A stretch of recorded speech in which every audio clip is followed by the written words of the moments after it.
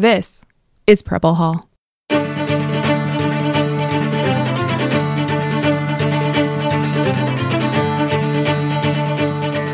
Welcome to Preble Hall, a podcast about naval history from the United States Naval Academy Museum in Annapolis.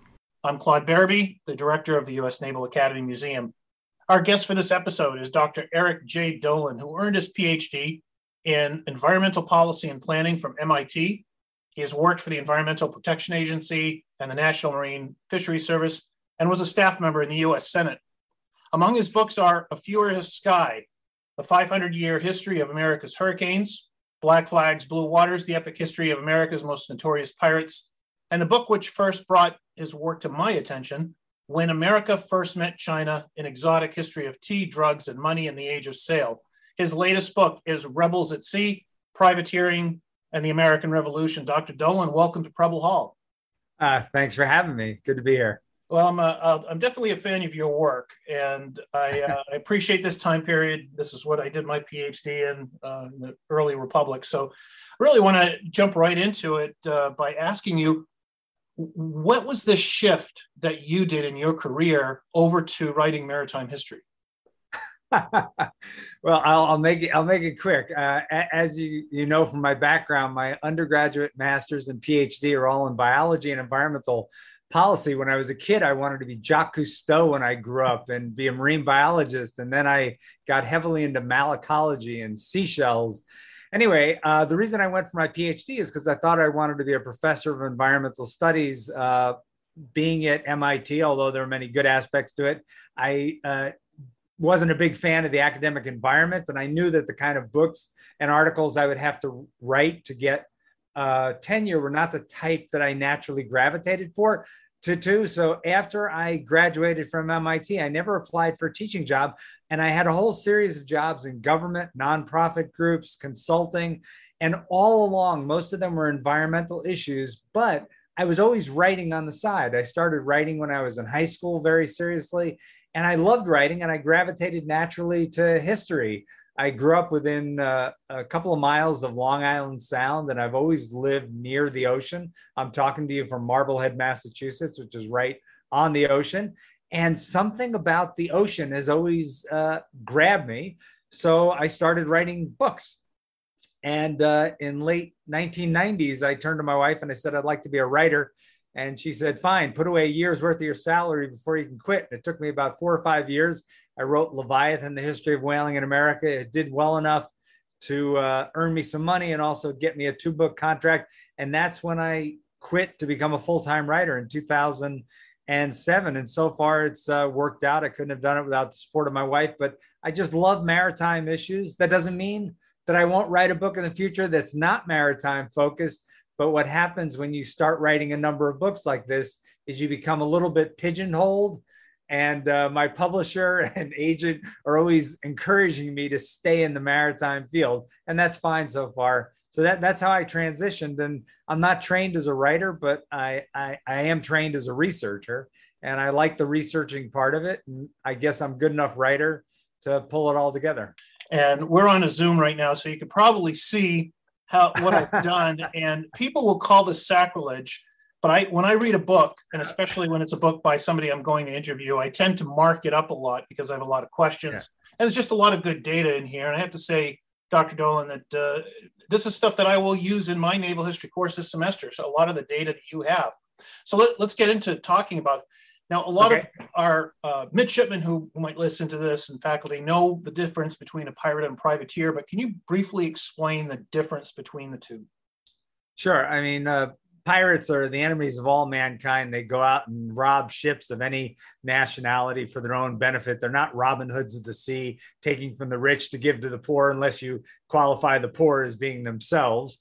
They are often notorious people. They're not fighting for any larger cause. But the reason a lot of people think privateering is legalized piracy is because in the early centuries of privateering, starting even in the 1300s and certainly in the 1600s and early 1700s, a lot of privateers who had letters of marque acted exactly like pirates, and they in fact were pirates.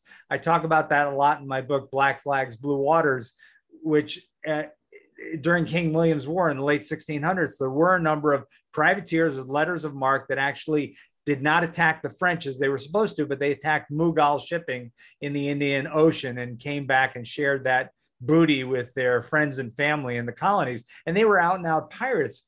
But during the American Revolution, privateering, which there are international norms related to it at the time, privateering was not piracy. These men were fighting on behalf of a cause. They had regulations that they adhered to. They treated their prisoners when they took them fairly well. They didn't take all the money just for themselves. They brought it back. It had to be adjudicated. And yes, they split it with the owners.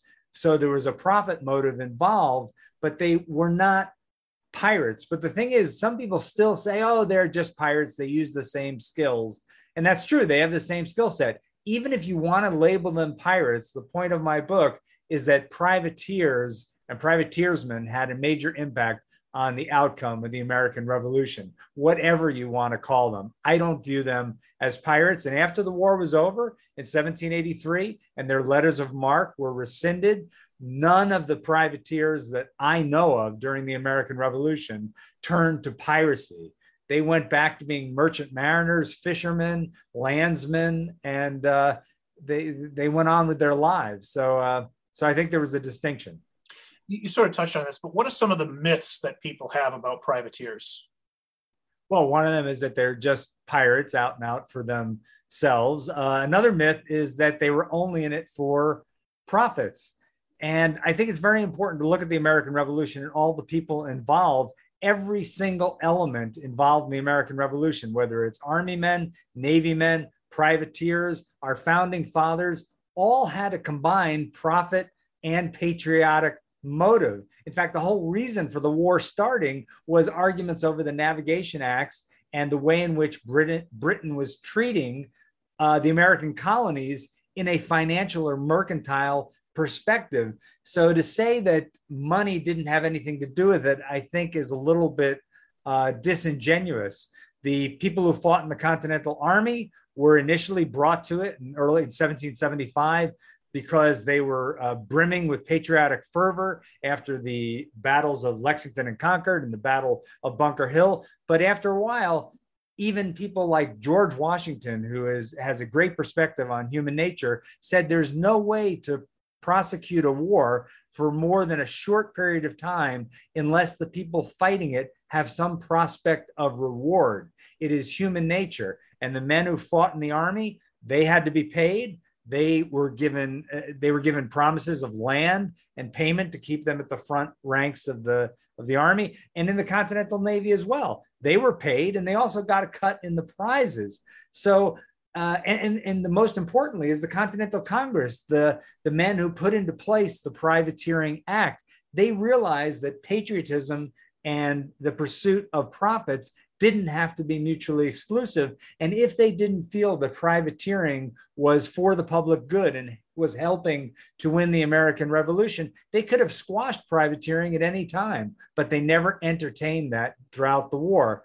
So I think that's one of the most important myths, is that somehow privateersmen were so different from their fellow Americans at the time, and they were motivated purely by making money instead of having any patriotic impulses. And I believe they were just as patriotic as other Americans of the day, whether they were fighting in the Army or the Navy or just living their lives. It was a very complicated war, and there were a lot of motivations that people had. Why did the former colonies and Congress employ them against the British Empire? Well, if you were a well-functioning, well-funded government, starting a navy from scratch would be an incredibly difficult task. Unfortunately, the Continental Congress was not particularly well-functioning. They were trying to herd 13 colonies that were often like individual countries, and they had no ability to levy taxes. So getting money to create this navy, whether it's through building frigates or purchasing them from France or other willing countries, it took a lot of money. And this is something the Continental Congress was continually short of. So when the Continental Congress, they would love to have had a very powerful Navy to go toe to toe with the British Navy, but they knew that that was an impossibility. The small Navy that they created of about 60 vessels that fought on the Atlantic or that operated in the Atlantic, they were never intended to go toe to toe with British ships of the line. They were intended to attack British merchant shipping and protect colonial ports and engage in diplomatic activities and perhaps capturing munitions. So the Continental Navy, while I'm not disparaging it, it was the Continental Navy's and the Navy's first hour. It wasn't its finest. And into the breach sailed privateering in a very real manner.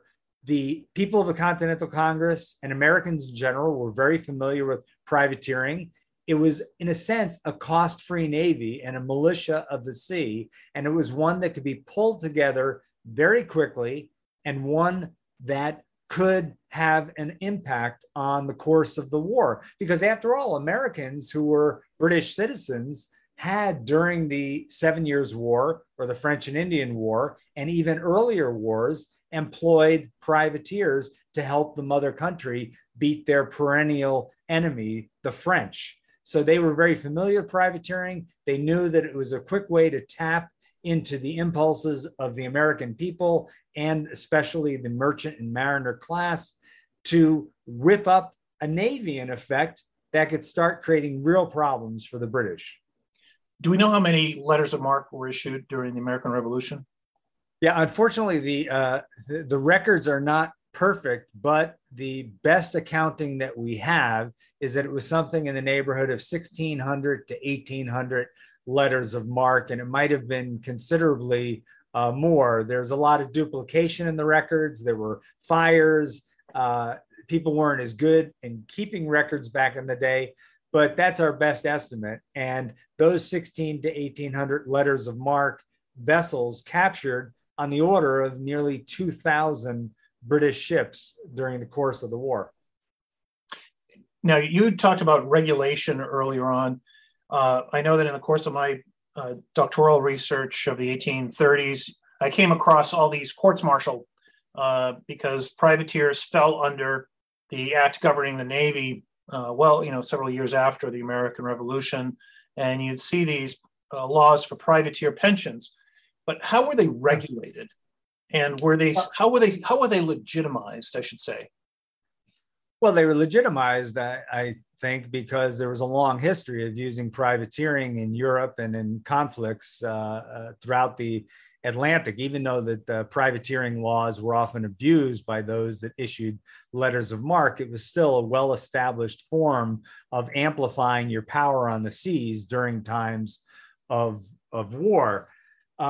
But they were legitimized. So that's how they were legitimized. The regulations, they basically said you could go out and capture British ships or neutral ships that were carrying British munitions or supplies to the British Army or Navy. You were supposed to bring those ships, and they didn't always do this, but you were supposed to bring those ships into port. There was supposed to be a vice admiralty court proceeding where they determined whether or not the prize was a legitimate prize. If it was, then the ship and the cargo was put up for auction.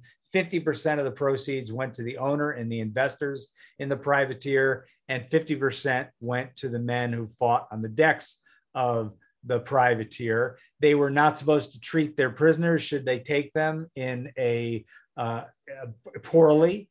And for the most part, from what I was able to find out, they didn't treat them poorly. Certainly many Americans that were captured by the British were treated quite poorly. You had a really extensive study of the prison ships as well in your book. Oh yeah. That was horrible. So, I mean, the regulations, there weren't a huge number of regulations. You know, they had to capture certain types of ships. They had to treat the prisoners properly. They couldn't take anything out of their prizes before the adjudication process. So they couldn't line their own pockets until it was determined that a valid prize was taken. So it wasn't a heavy-handed type of regulation, but it was one that kept them in line. And again, Americans were familiar with this. Many of the privateersmen who operated during the American Revolution had experience that came from the 7 Years' War. And you mentioned prison ships.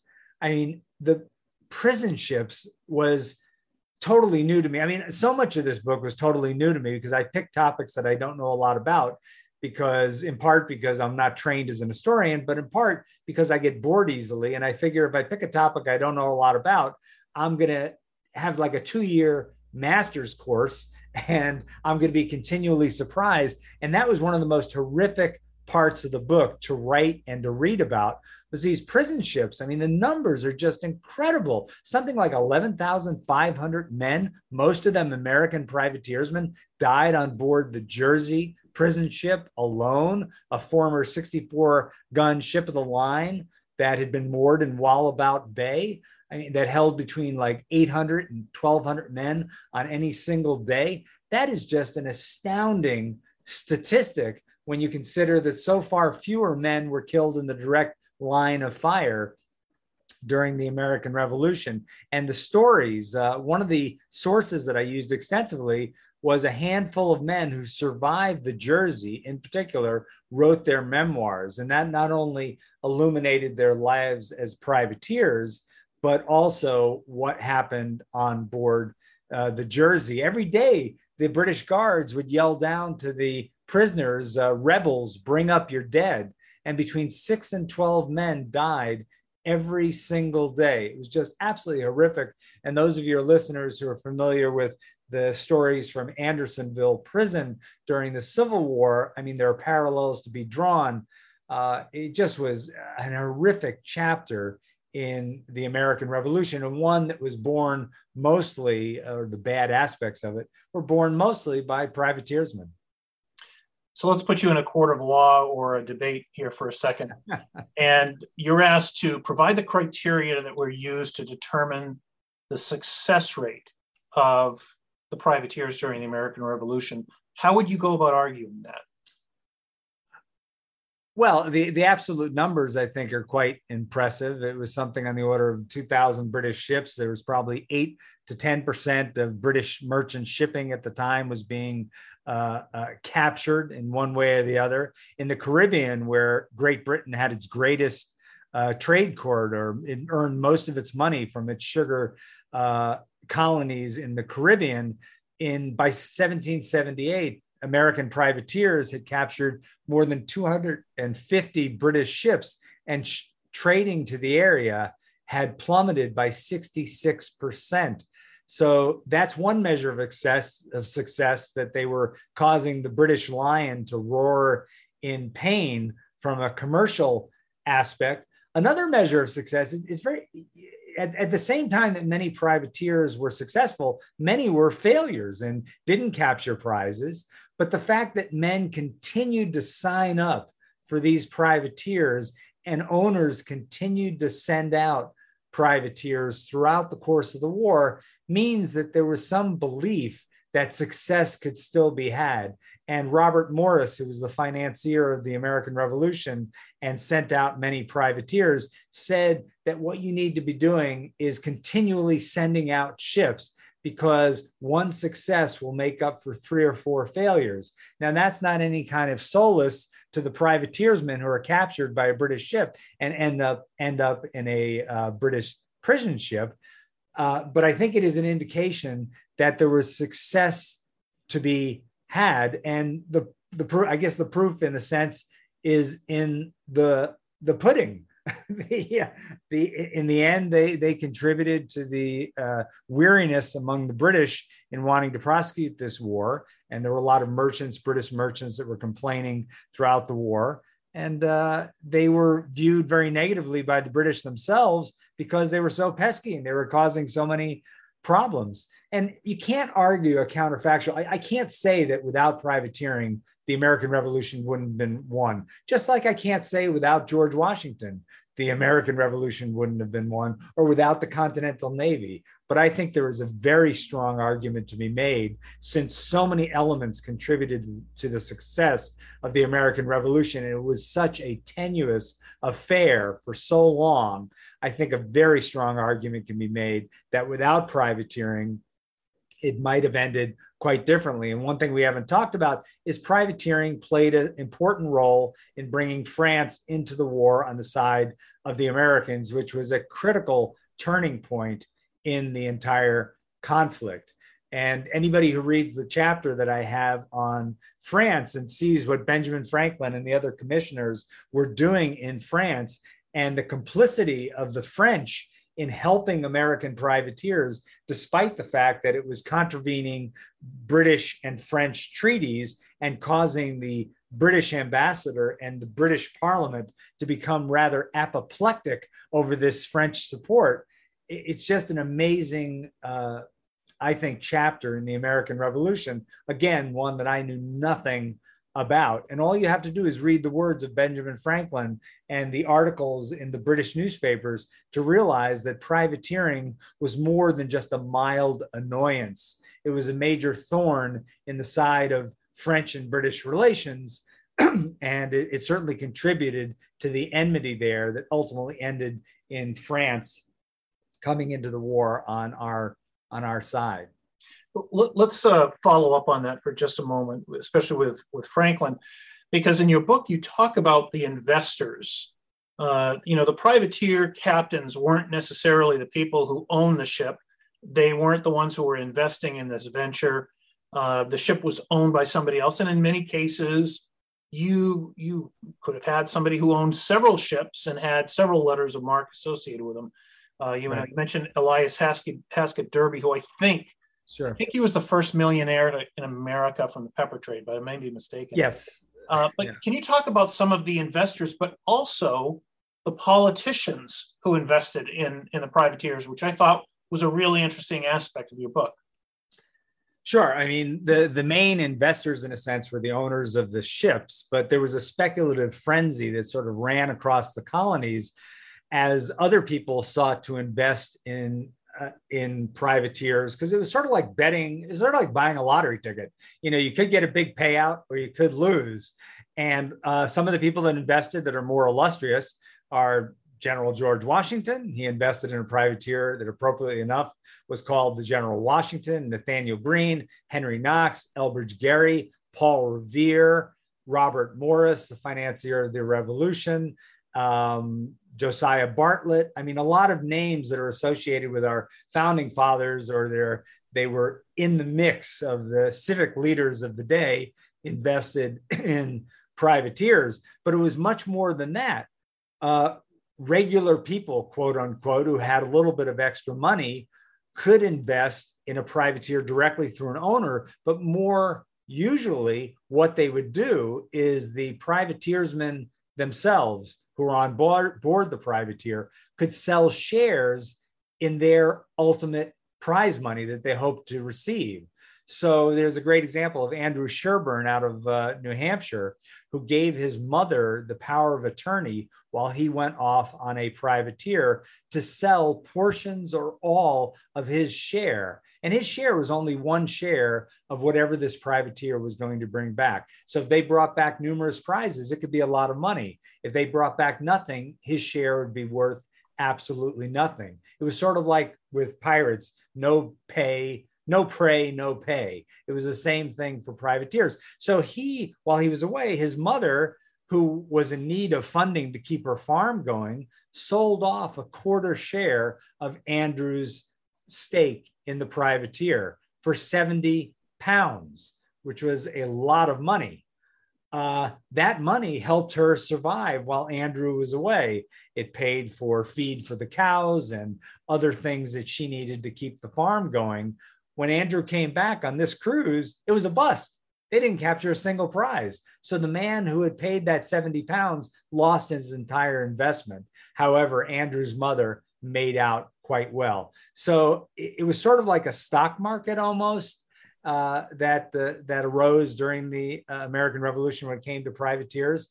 And many members of the Continental Congress either invested in privateers, or they certainly voted for enacting the privateering statute on March 23rd of 1776 to allow privateering to be a major part of the war effort.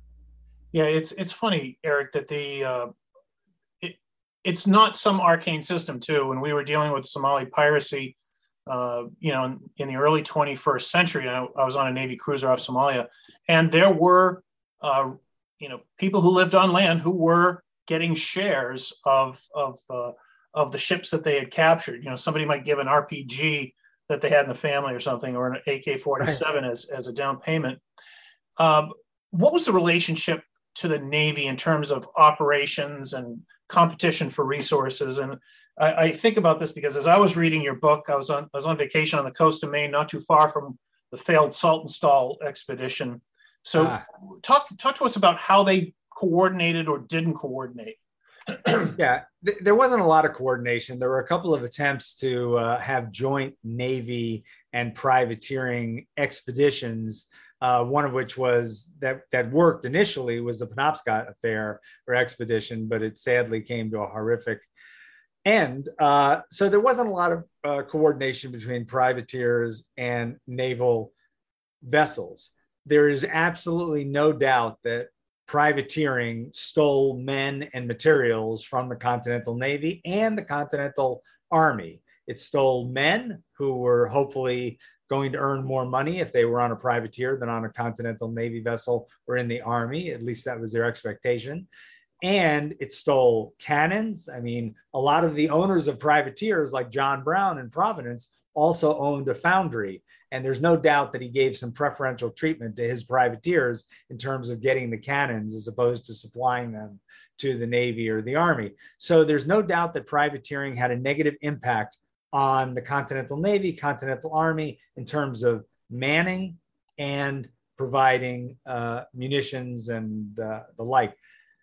However, if there had been no privateering, I don't think that the Navy or the Army would have suddenly been bulked up much more than it was. I mean, as it is, the Continental Navy sucked 16% of the Congress's expenditures.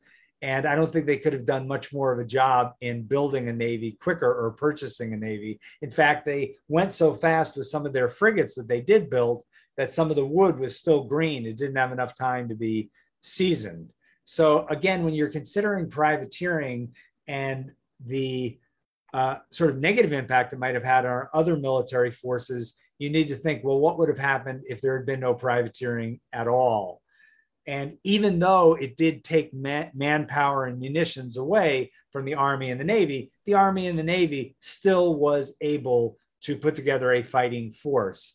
And there are many examples of privateer owners giving cannons or munitions and sometimes money and supplies to the Navy and the Army. So it sort of went both ways. Now, you mentioned that there were a lot of privateers that came back empty. Can you talk to us about some of the most successful privateers of the American Revolution? Yeah, one of the most successful was definitely the Holker out of Philadelphia. Blair McClanahan, who was a former soldier and then became an owner of many privateers in Philadelphia, was known as the millionaire maker, and he had a touch of Midas during the war because a lot of his privateers went out and were quite successful. The Holker had 11 captains over, I think it was 4 years, and captured more than 70 British prizes. One of those cruises, they captured 10 very large British merchantmen that when they were sold, when the goods and the ships were sold at port, garnered roughly 2 million pounds during the auction. So that was definitely one of the most successful of privateers. The Grand Turk, which was Elias Haskett Derby's privateer, a rather large privateer built specifically for privateering. It wasn't a ship, a fishing vessel or a merchant ship that was sitting there. Elias Haskett Derby invested in privateering by building this very large vessel, 300-ton vessel that had more than 30 cannons on board and could hold probably a couple of hundred men easily. It had a successful run during the American Revolution. One of its most successful prizes, unfortunately, was captured after privateering licenses were rescinded, but they hadn't heard about it. They were on the open ocean. And when a Salem court considered the matter, they decided to award this British merchant ship, the Pompey, to Elias Haskett Derby. I'm sure he's very thankful for that. But you mentioned when America first met China. One of the things that was interesting is when I was writing that book many years ago, I knew very little about privateering. In writing this book, I suddenly discovered that some of the privateer owners and privateering vessels that were successful during the American Revolution formed part of the fleet that was the initial introduction of America to China. And one of those was Elias Haskett Derby's Grand Turk, which was one of the first vessels to go over to Canton after 1783, when America suddenly could trade with whomever it liked and whomever would want to trade with it. It was no longer restricted by British navigation laws and trade restrictions. So, I mean, there were a number, but one of the things I want to mention, especially since I'm talking to you, the Navy has a wonderful history over the last 200 some odd years and has a very expansive, organization in the naval museums, the Naval Academy, that has done a lot of great stuff to document the Navy's own history from the very beginning up until the present. Privateers didn't have a similar organization after the American Revolution. A lot of them were average Joes, and they went back to doing what they were doing before, or they engaged in new activities. And so a lot of the privateering stories, I think, unfortunately got lost because many of the privateersmen didn't sit down and write memoirs. However, the Navy, a lot of naval men did, even from the American Revolution, and certainly later on in the late 1700s when the Navy was reconstituted and during the War of 1812. And there is a deservedly illustrious history for the Navy that has been very well documented. And for a variety of reasons, some of which I'm not even sure of, privateering sort of got lost in the mix and not as many people wrote about it. And therefore, we don't have as many stories to draw on to tell the history. No, that's a great point because, just really a few yards from my office is the final resting place of John Paul Jones, and every midshipman knows who John Paul Jones, the American Revolutionary. But I think your book does a great job in talking about the Jonathan Harridans of the Revolution. Just a couple final questions, Eric. First, what were some of the best primary sources you came across? A lot of the newspapers, there were about 30 newspapers being published in the colonies during this time, and they had many articles on privateering. I would have hoped it would have been great if they went into more detail, because newspapers back then were not much prone into writing long pieces or essays. They, the facts only, but those facts added up to a lot of interesting information. The letters and diaries and journals of the Continental Congress and from our founding fathers, John Adams, as you know, a huge fan of the Navy. He was also a huge fan of privateering. He wrote a lot about privateering and privateering activities, as did many other founding fathers. So the documentation that they left behind, both while they were in the Continental Congress and on their own, and letters between them, was a really great source of material. There were also the few memoirs that were written by privateersmen that were very valuable to me in getting information about their privateering career and the horrors that they faced on the prison ships. Let's see, what else? I mean, there were some early histories that were written about the American Revolution in the early 1800s that did talk a bit about privateering. There were also a number of British newspapers and British sources that wrote about American privateers and how horrible they were, these pirates on the ocean, and what they were doing. But by writing about them and writing about the encounters they had with British naval ships as well as British merchant ships, that added to the material that I could draw from. So using all of those sources, plus some secondary sources that were written much later based on recollections, I was able to craft the book, just like my pirate book, I wish there were more sources. I wish that more pirates, in fact, no pirates, sat down and wrote their memoirs. Fortunately for privateersmen, a couple of them did write about what they had done during the American Revolution. And some of the pension records, there was information that was in there. So it's a lot of different sources. And I have no doubt that some more diligent researcher in the future is going to uncover even more information. There are some journals, Jonathan Harridan's journals, logbooks during his voyages. Those were useful. Perhaps there are other logbooks that are out there waiting in people's attics to be found. Our guest for this episode has been Dr. Eric J. Dolan. His most recent book is Rebels at Sea, Privateering in the American Revolution. Dr. Dolan, thank you very much for your time. We appreciate it. Well, thank you for having me. It was fun. For those of you who've been listening, please join us again for Preble Hall. And if you like what you hear, please leave feedback on any of the platforms you're listening to this. Have a great day.